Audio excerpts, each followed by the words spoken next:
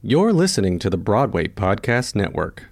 Welcome to G-Talk, Girl Be Heard's podcast, a new platform for girls to express themselves beyond the stage. I'm your host, Zoe Norman Hunt. 1, 2, 3, 4. Listen up.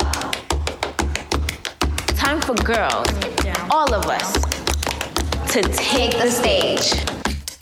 Girl Be Heard. What? Today, we'll be listening in on a conversation with company members Jordan Sanchez and Christiana Colon, who starred in Girl Be Heard's 2018 main stage show, Indivisible, Liberty and Justice for Who? They will perform State of the Union and the theme song, Real America, from Indivisible, and engage in a conversation about democracy. And a quick heads up, Christiana is calling in, preparing to leave for her first year at Syracuse University.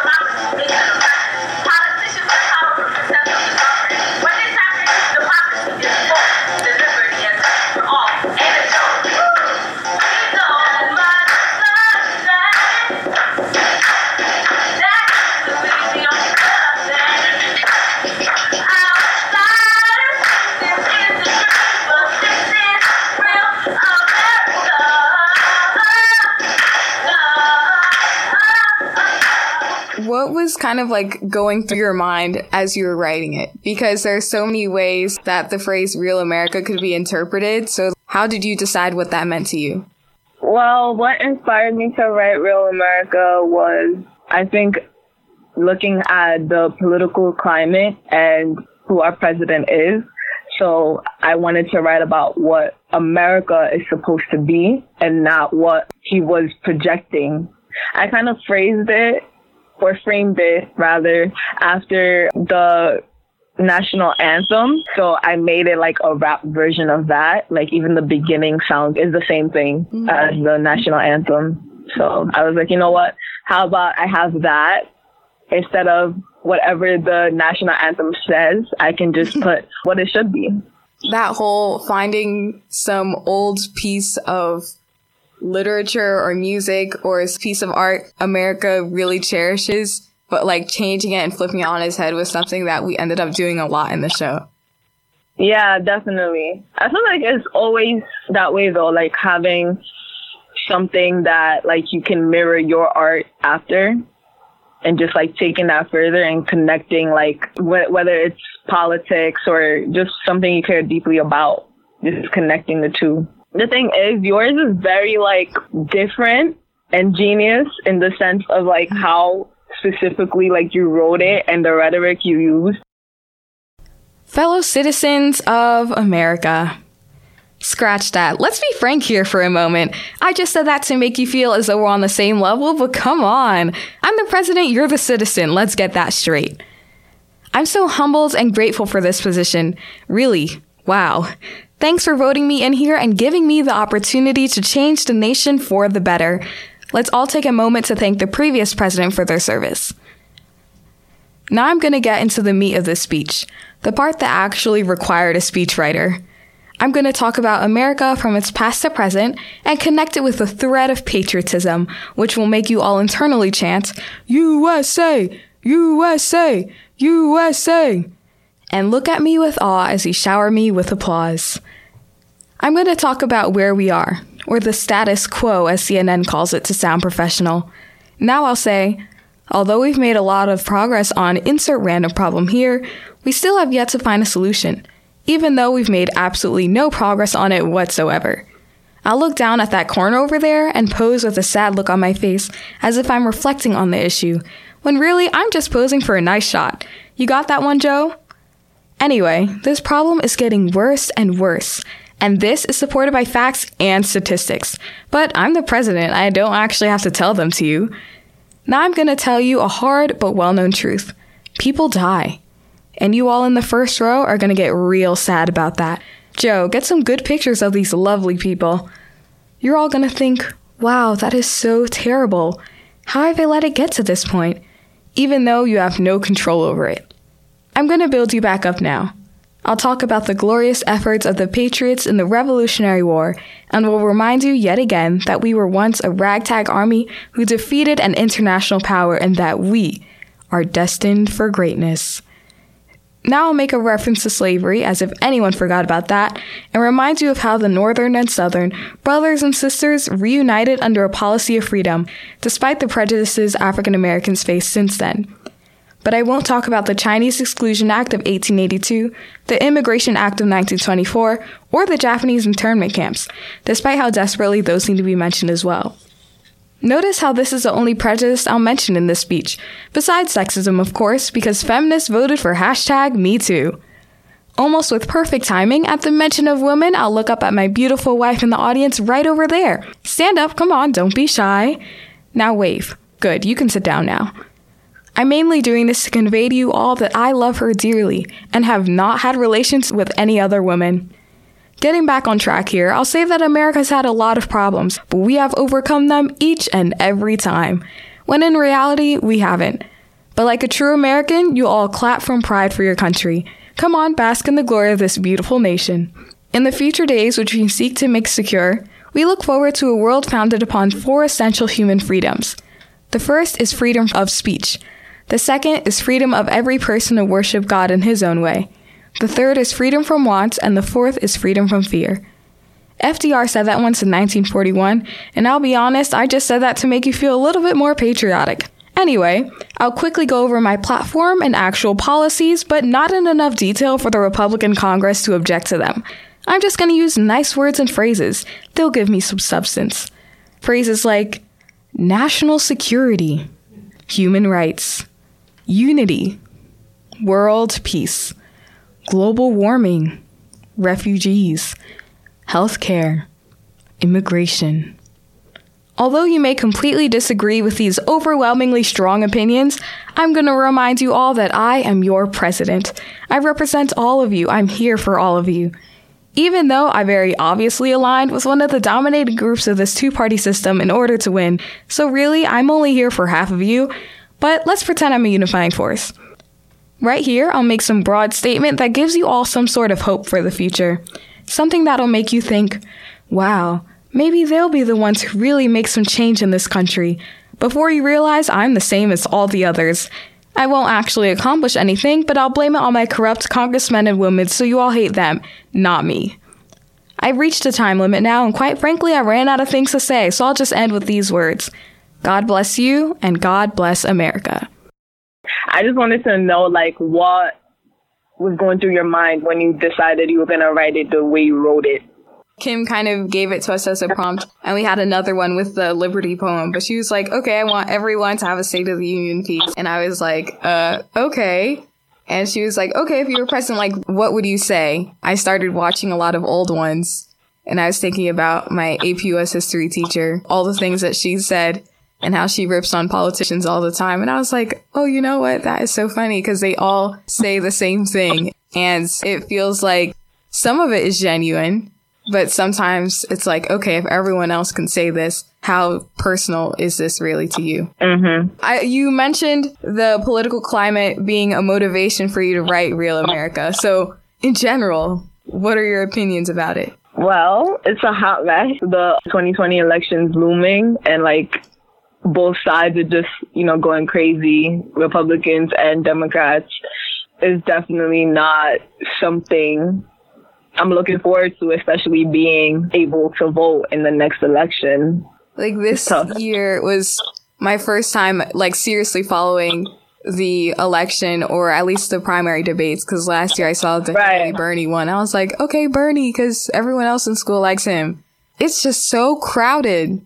And I think that's my biggest complaint. It's 23, or it was at some point. Mm-hmm. I don't know how many it is now. It's cool that you just build up. Yeah. Or, load up with ammunition so that they're stronger to go against Trump or whoever the Republican nominee will be. Because if you have so many people, there's not going to be that one person that there's going to be like focus on. You watched the CNN debate? Yes, I watched both of them. What were your thoughts about that? It's very hard to stay consistent in politics, just the way the system is set up. You want to lean one way to get votes, then lean the other to get the money. So it's like, okay, where do you actually stand? Definitely. Like when you nominate someone, you nominate every part of them. So you should look at every part of them. And I don't know.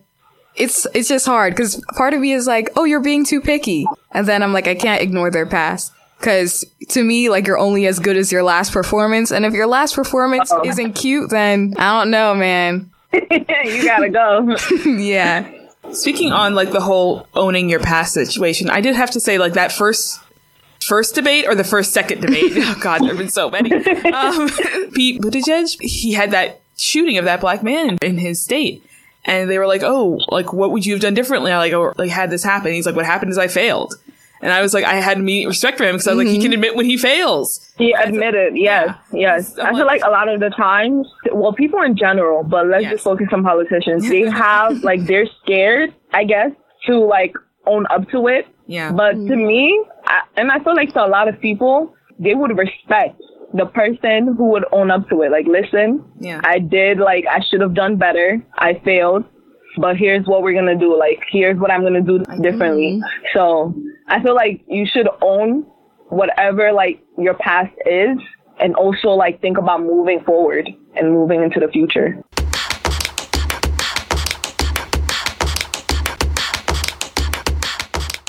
What do you think, in your opinion, like, we can do to change this outcome for 2020? I mean, the obvious one is to vote. But I think aside from that, we have to be willing to talk about these things, but with people who are older than us and people who disagree with us. When I was at a college open house / tour thing, the Institute of Politics were hosting a debate, and it was like very polarizing topics like immigration reform, economic policy, climate change, and obviously gun reform. And I was just so happy to know that people our age and a little bit older than us, like college students, are getting excited and are motivated to talk with each other, with people they really disagree with. In America, we have a two-party system, and it supports this kind of environment where this half only believes this thing and then this half believes the other. People start saying, oh, I'm a Democrat, I'm a Republican, instead of saying, I believe in this and I believe in that. And even though I don't always agree with like my representatives all the time, I don't know. I feel like having open conversations about what it means to be a voter. I noticed in the debates was like, okay, us Democrats need to beat the Republicans. We can't think about what the Republicans are going to say. Blah, blah, blah, Republicans. Although it's like cool to have an identity that everyone can bond over, it creates this really polarized environment that isn't good and doesn't encourage political discussion. And also you have to think about like the other parties that do exist that struggle to get their voices heard, because like the two parties that like are the majority are just so dominant. It really makes you think, like, is it really a democracy if all voices, all policies are not being heard? No, things need to change. And I actually learned about that in comparative government this past year. And we were talking about how the two-party system is really due to the way the electorate votes are set up, because we have single member districts or first past the post. And like, meanwhile, in other places, like, for example, the UK, when they have proportional representation, that allows for like 5, 6, 7 parties to be represented in the system. And when they do that, the politicians tend to be more diverse themselves based on like racial background, sexuality, gender. Although part of it is the culture of America, it really is just ingrained in our society. And we are one of the few countries that have never changed their government. We've had the same regime since we were founded. That's so crazy. And that kind of relates to the Electoral College. It's so outdated. Yeah, in sophomore year, people, like, 2 kids actually created whole, like, presentations, 10-minute speeches on this. And they were like, okay, well, people change and migration patterns change. And that's the main reason why, like, those systems were in place, was to give, like, bigger voices to people in like basically the middle of the country, anyone who didn't live on the coast. And now that more people are living there, obviously still not as much as the cities, you kind of have to think about, okay, are we going to give the cities an overwhelming voice because like New York City alone has 8 million people? Or are we going to actually do this by population or something else because we don't want the smaller states to not be heard, but we have to acknowledge the power of the 8 million people in New York City? So is this whole like Tuesday being the day you vote situation. You know why that is? Why? Okay, so before it was you had to take a horse and buggy to go to the voter station. Was like the whole mindset. Saturday was the only day of the weekend. Sunday was the day of God. Monday was supposed to be the travel day. We're not using horses and buggies anymore. Make it Saturday nights or like Friday nights after work. And that especially happens in low-income communities of colors, like those really, really long waits and not having enough like little booths, and sometimes they break. We're lucky enough to have a voting little center like right across the street from us. And they always wake up and go vote at like 7 a.m. or something like that, like something really early so that they don't have to wait. And that's so inconvenient, like, especially people in impoverished neighborhoods that want their voices to be heard. Like, there are a lot of things that get in the way. Like, they have to go to work, or, as you said, Jordan, the waiting is just too long. Or sometimes, like, the nearest voting center is, like, deep. So, just to travel and everything, I think that's one of the other things that we need to think about is like reforming the voting system. The 18 to 29 like young people voting range, they have consistently had like the lowest turnout percentage. Yeah. Even though it's increased since like 2014 to now, they still have the lowest. And a big part of that is like college campuses and how there are no like voting booths there, and how kids aren't sure if they should request an absentee ballot or actually travel home to vote. And that whole process is just smoke and mirrors. Like, my mom always tells me the story of the first time she voted. She was in college, and basically the shuttle for the, like, they had to take a shuttle to the actual place. And these are college students, so they have like exams coming up, they have finals, and some of them just want to sleep and stay home. So you have to like really help them vote on their terms. The Democrat shuttle was really like booked up, and she was like, oh, I had to call the Republican shuttle, and here we are, 3 black girls like flirting with these old white men so they could take us, and we vote Democrat anyway. But the fact that like that story even exists, although it's like absolutely hilarious, the fact that they had to go through that to even get their voice heard in a society where it's supposed to be the norm, I think is just crazy. Hey, it's Kaylee Cuoco for Priceline. Ready to go to your happy place for a happy price? Well, why didn't you say so? Just download the Priceline app right now and save up to 60% on hotels. So whether it's Cousin Kevin's Kazoo Concert in Kansas City, go Kevin, or Becky's Bachelorette Bash in Bermuda, you never have to miss a trip ever again. So download the Priceline app today. Your savings are waiting. Go to your happy place for a happy price. Go to your happy price, Priceline. Actually, I never realized this, especially after performing my piece and hearing your piece. We were like 14 days or something like that in a row. It says, life, liberty, life, liberty, and the pursuit of happiness is in both of our pieces. Oh, in what ways has this promise not been met? In all of them? For example, the recent shootings that happened, that's going against the promise of just people having the right to life, to live. There can be a lot that can be done about this. Just have stricter gun laws, have stricter background checks. Like, you know, politicians are not doing as they should. They're not protecting these rights that were promised. Definitely, like, we're being let down. Those promises are not being met.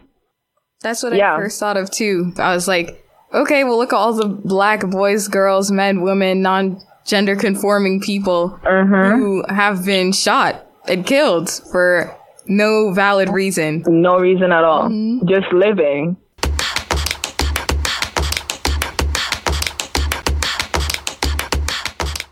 I wrote a piece about this of March 24th, 2018. That's when we were at the March for Our Lives. And I wrote a piece named after the date about how the gun movement is just school shootings, and it's very like white centric, even though like, I'm glad the movement is here. I'm glad it's brought to the forefront, but we need to remember that Black and Hispanic kids have been dealing with a lot of these gun violence issues since they were younger. Even though this conversation is great, we need to make sure that all people are included and it's not just white children in public or private schools that are getting shot. I experienced the same issue like last year when we had the student-wide like march like across the city. My school like participated. My club, Model UN, like actually organized the whole thing, and like the advisor for the club wanted me to speak or like write a poem and say it at the march. And I was so like torn for the same reasons you said. Like, I don't like comparing struggles at all. Like, I couldn't help but think, this is getting so much attention. People don't give the same amount of attention to when it happens to the brown and Black boys in our communities. Like, it happens every single day, every hour, like every minute. It's so sad. So I feel like the same attention wasn't being given. But then I also realized we have to get change by any means necessary. We have to take it step by step. If for now that is getting more attention, I do agree with you. The conversation needs to be inclusive and include the brown and Black boys, the lives of not only boys, of course, people from marginalized communities. This has been happening for like years, decades, centuries, and it's not being talked about. I think it's something that needs to be talked about as well when we talk about shootings and the need for gun control. I remember my mom was reading an article to me earlier this week. She was talking about this family that was in the emergency room, and then it was a Black family, and then this really distressed looking white guy walked in. The Black guy kind of moved to protect his family, and someone was like, "Oh, why did you do that?" And he's like, "Well, because this white guy might come and shoot up the place." And my mom was like, "Yeah, that's white people crime." And she's like, the reason why school shootings never happen in Black and brown schools is because they already have the metal detectors and they're screening the kids and criminalizing them before they even do anything wrong. When they have those metal detectors and stuff, it's really to show and send the message to the students that you are not trusted and that we are watching you. It's not something like, okay, we're here to protect you. Making the environment feel like a prison. That's what it feels like. Like you said, like, we don't trust you enough. Especially the fact that it happens in a lot of brown and Black communities. That just goes to show they don't trust us. They already, when we were young, they're already criminalizing us. And in some ways, that is being internalized. So Bronx Science is down the street from Clinton. And Clinton, obviously predominantly Black and Hispanic, have metal detectors. And Bronx Science, predominantly white and Asian, we don't. Once a year, the NYC DOE requires like random screening and the stuff like that. Oh yeah, my school does that as well. And whenever it happens, the kids always throw a fit. And they're like, what the heck? We don't even need this. We never do anything wrong. Meanwhile, those kids are like throwing their drugs in the bushes and stuff. So, Christiana, when did you learn that language had power? Well, I learned it in a negative way, if that makes sense. So I was born and raised in Sierra Leone. I went to private schools there because, like, the public schools, which they call experimental schools, they're really bad, like worse than the public schools here. So my mom always just sent us to private schools. So, like, I knew English. And one of my first instances of learning that there was power in language, we were in school and always the teachers would be like, oh, don't speak in your native language. Speak in English, and like you would get hit if you spoke in your native language. From an early age, that's what happened. And then when I came here, I think I was like in middle school. There was an instance where my mom and I think we went shopping, and then she was trying to ask like one of the cashiers something. But my mom has like a very thick African accent, but like you can still understand what she's trying to say. So she was trying to ask the cashier something, and then the cashier very rudely was like, I don't understand what you're saying. I don't understand.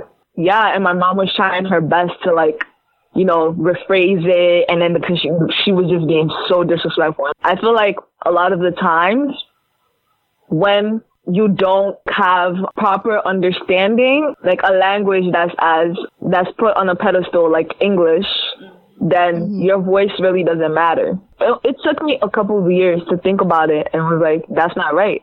If she had spoken without an accent, it would have been a different situation. It's so true. Like, people tend not to respect the voices that don't speak English flawlessly. And most people don't speak English flawlessly. In 8th grade, I had a Mandarin teacher, and she has been extremely successful. She goes around to big corporations in America and teaches them Mandarin if they want to expand into like the Chinese economy and market and stuff like that. This was one of the first times she taught like a middle school group of kids. And oh my gosh, like the whole experience was terrible. Like the kids always teased her for her English, and sometimes she would skip over a word. Fine, because like we understood what she was saying. They never did that to any of like the white women teachers. And this was a primarily like black and brown school. So your racism is showing, guys. This is really like not okay. And I always like told that to my peers. I'm like, okay, well, you're learning a new language too. Well, one, she already knows the language. But two, you're learning something from her. So one, there should be that's so disrespectful. Exactly. Like respect should already be there. But two, you make a whole bunch of mistakes because you're learning. Yeah. She doesn't like start making fun of you or calling you names and stuff like that when you slip up. Obviously, I never made fun of her because I love Mandarin. I still want to study it for the rest of my life. But some of my friends who did, like I was talking to them the other day, they were like, yeah, I really wish I didn't because that was really like rude and disrespectful of me. I'm like, okay, well now you'll never get the chance to apologize to her. You'll never get the chance to kind of like make up for that. I learned the power of languages back in 5th grade. I think she was my first black teacher ever. Her name is Julianne Fairley. She's a published author. She writes a lot of children's books about black youth. She gave us like a random assignment, like a little memoir. And I really I did it up, man. Like I went above and beyond. I wrote so many pages. I edited and re-edited and did everything. And she was like, you should be a writer, Jordan. You love writing that much. You keep doing all that. And I was like, oh, snap. Like, I think that was one of my first times, obviously, like, aside from my parents, seeing a very positive black role model, like a successful black woman. And even though black teachers for me are very far and few between, the few that I did have really been impactful. And they show the other kids who may not be black in the classroom that like, hey, like black people are cool and they can be successful and they can speak in the African American vernacular and still speak perfect English or whatever perfect English means. That's powerful. What changes in our democracy do you want to see in the future? To sum up basically everything we've been saying, for it to look like an actual democracy, you can't say that a democracy is when like everyone has a voice and everyone is represented, and you have a bunch of marginalized people. Their voices are not being heard. They're being discriminated against, and they're not being given the rights, everything that's stated in the Constitution. It's either that is revised or there needs to be implementation of what it actually says. Talk your talk, but also like what you say you're gonna do. Like, and that goes for like the politicians. For there to be actual changes, you have to go to the root and foundation of everything. And for me, I feel like that starts with the politicians. Definitely. What about you? What do you think? Like, well, one, I agree with you completely. Changes are really difficult to implement because a lot of them I feel like starts with mindset. And it's like, I don't know how to teach someone to be compassionate or empathetic. So unless you teach people that their voice should be heard, it deserves to be heard, or tell someone else that, hey, you need to listen to other people sometimes. I feel like that is the hardest part, but it's also something that's very necessary. And I'm not sure how we can do that. I feel like just getting certain people like exposed to certain mindsets that have not been exposed to people like us from the demographic we come from. We need to start exposing the different narratives from different demographics. I guess I have two things. The first one is that big problems feel a lot less intimidating when you think everyone else as your teammate and partner rather than a problem you have to solve overnight. No one has resolved human trafficking or racism in one day alone. They take big teams of people, and when you start thinking of everyone else as a member of your team, they become a lot more manageable. Take ownership that you exist in this world, and because of that, this world is yours. I started thinking about that when I was studying astrophysics, and I was like, okay, because like part of the whole philosophy is like the universe is ours to understand. So I'm like, okay, that can be applied to literally anything. This world is ours to enjoy and live in and thrive in. As in like my country, my world, my earth, my home, my street. The shift of pronouns from theirs to mine, when you start thinking of everything else as yours, you start to care about it as well. I feel like a lot of the time what's lack is like people not being able to put themselves in other people's shoes. Definitely people being able to think like, this is ours, this is our earth, this is our country, and we need to start doing better, which is being more proactive and active in general. Using your voice when you have a voice. We saw that a lot the 2016 elections, like people that were eligible to vote not turning out to vote. That could have easily changed the outcomes. So I feel like definitely people using their voice for what and standing up for what they believe in could definitely make a difference. This has been G-Talk, a Girl Be Heard production. Thanks for listening. This episode has been produced by Zoe Norman Hunt and Brittany Applewhite. Our executive producers are Chi Caetano and Kim Sykes. I'm your host, Zoe Norman Hunt. To learn more about Girl Be Heard, go to our website at girlbeheard.org. And remember, it's not enough to talk. You must be heard. Hey, it's Leslie Odom Jr. here on the Broadway Podcast Network to tell you about the Rise Theater Directory, a program of Maestra Music. Rise is a national online resource designed to connect and empower backstage and administrative and creative theater professionals from underrepresented backgrounds. If you work or aspire to work in the theater community, this can help you find your next project. And if you hire theater professionals, search the Rise Theater Directory to find your next team. Create your profile now and get more information by visiting risetheater.org. That's theater with an RERISETHEATRE.org, because only together we rise.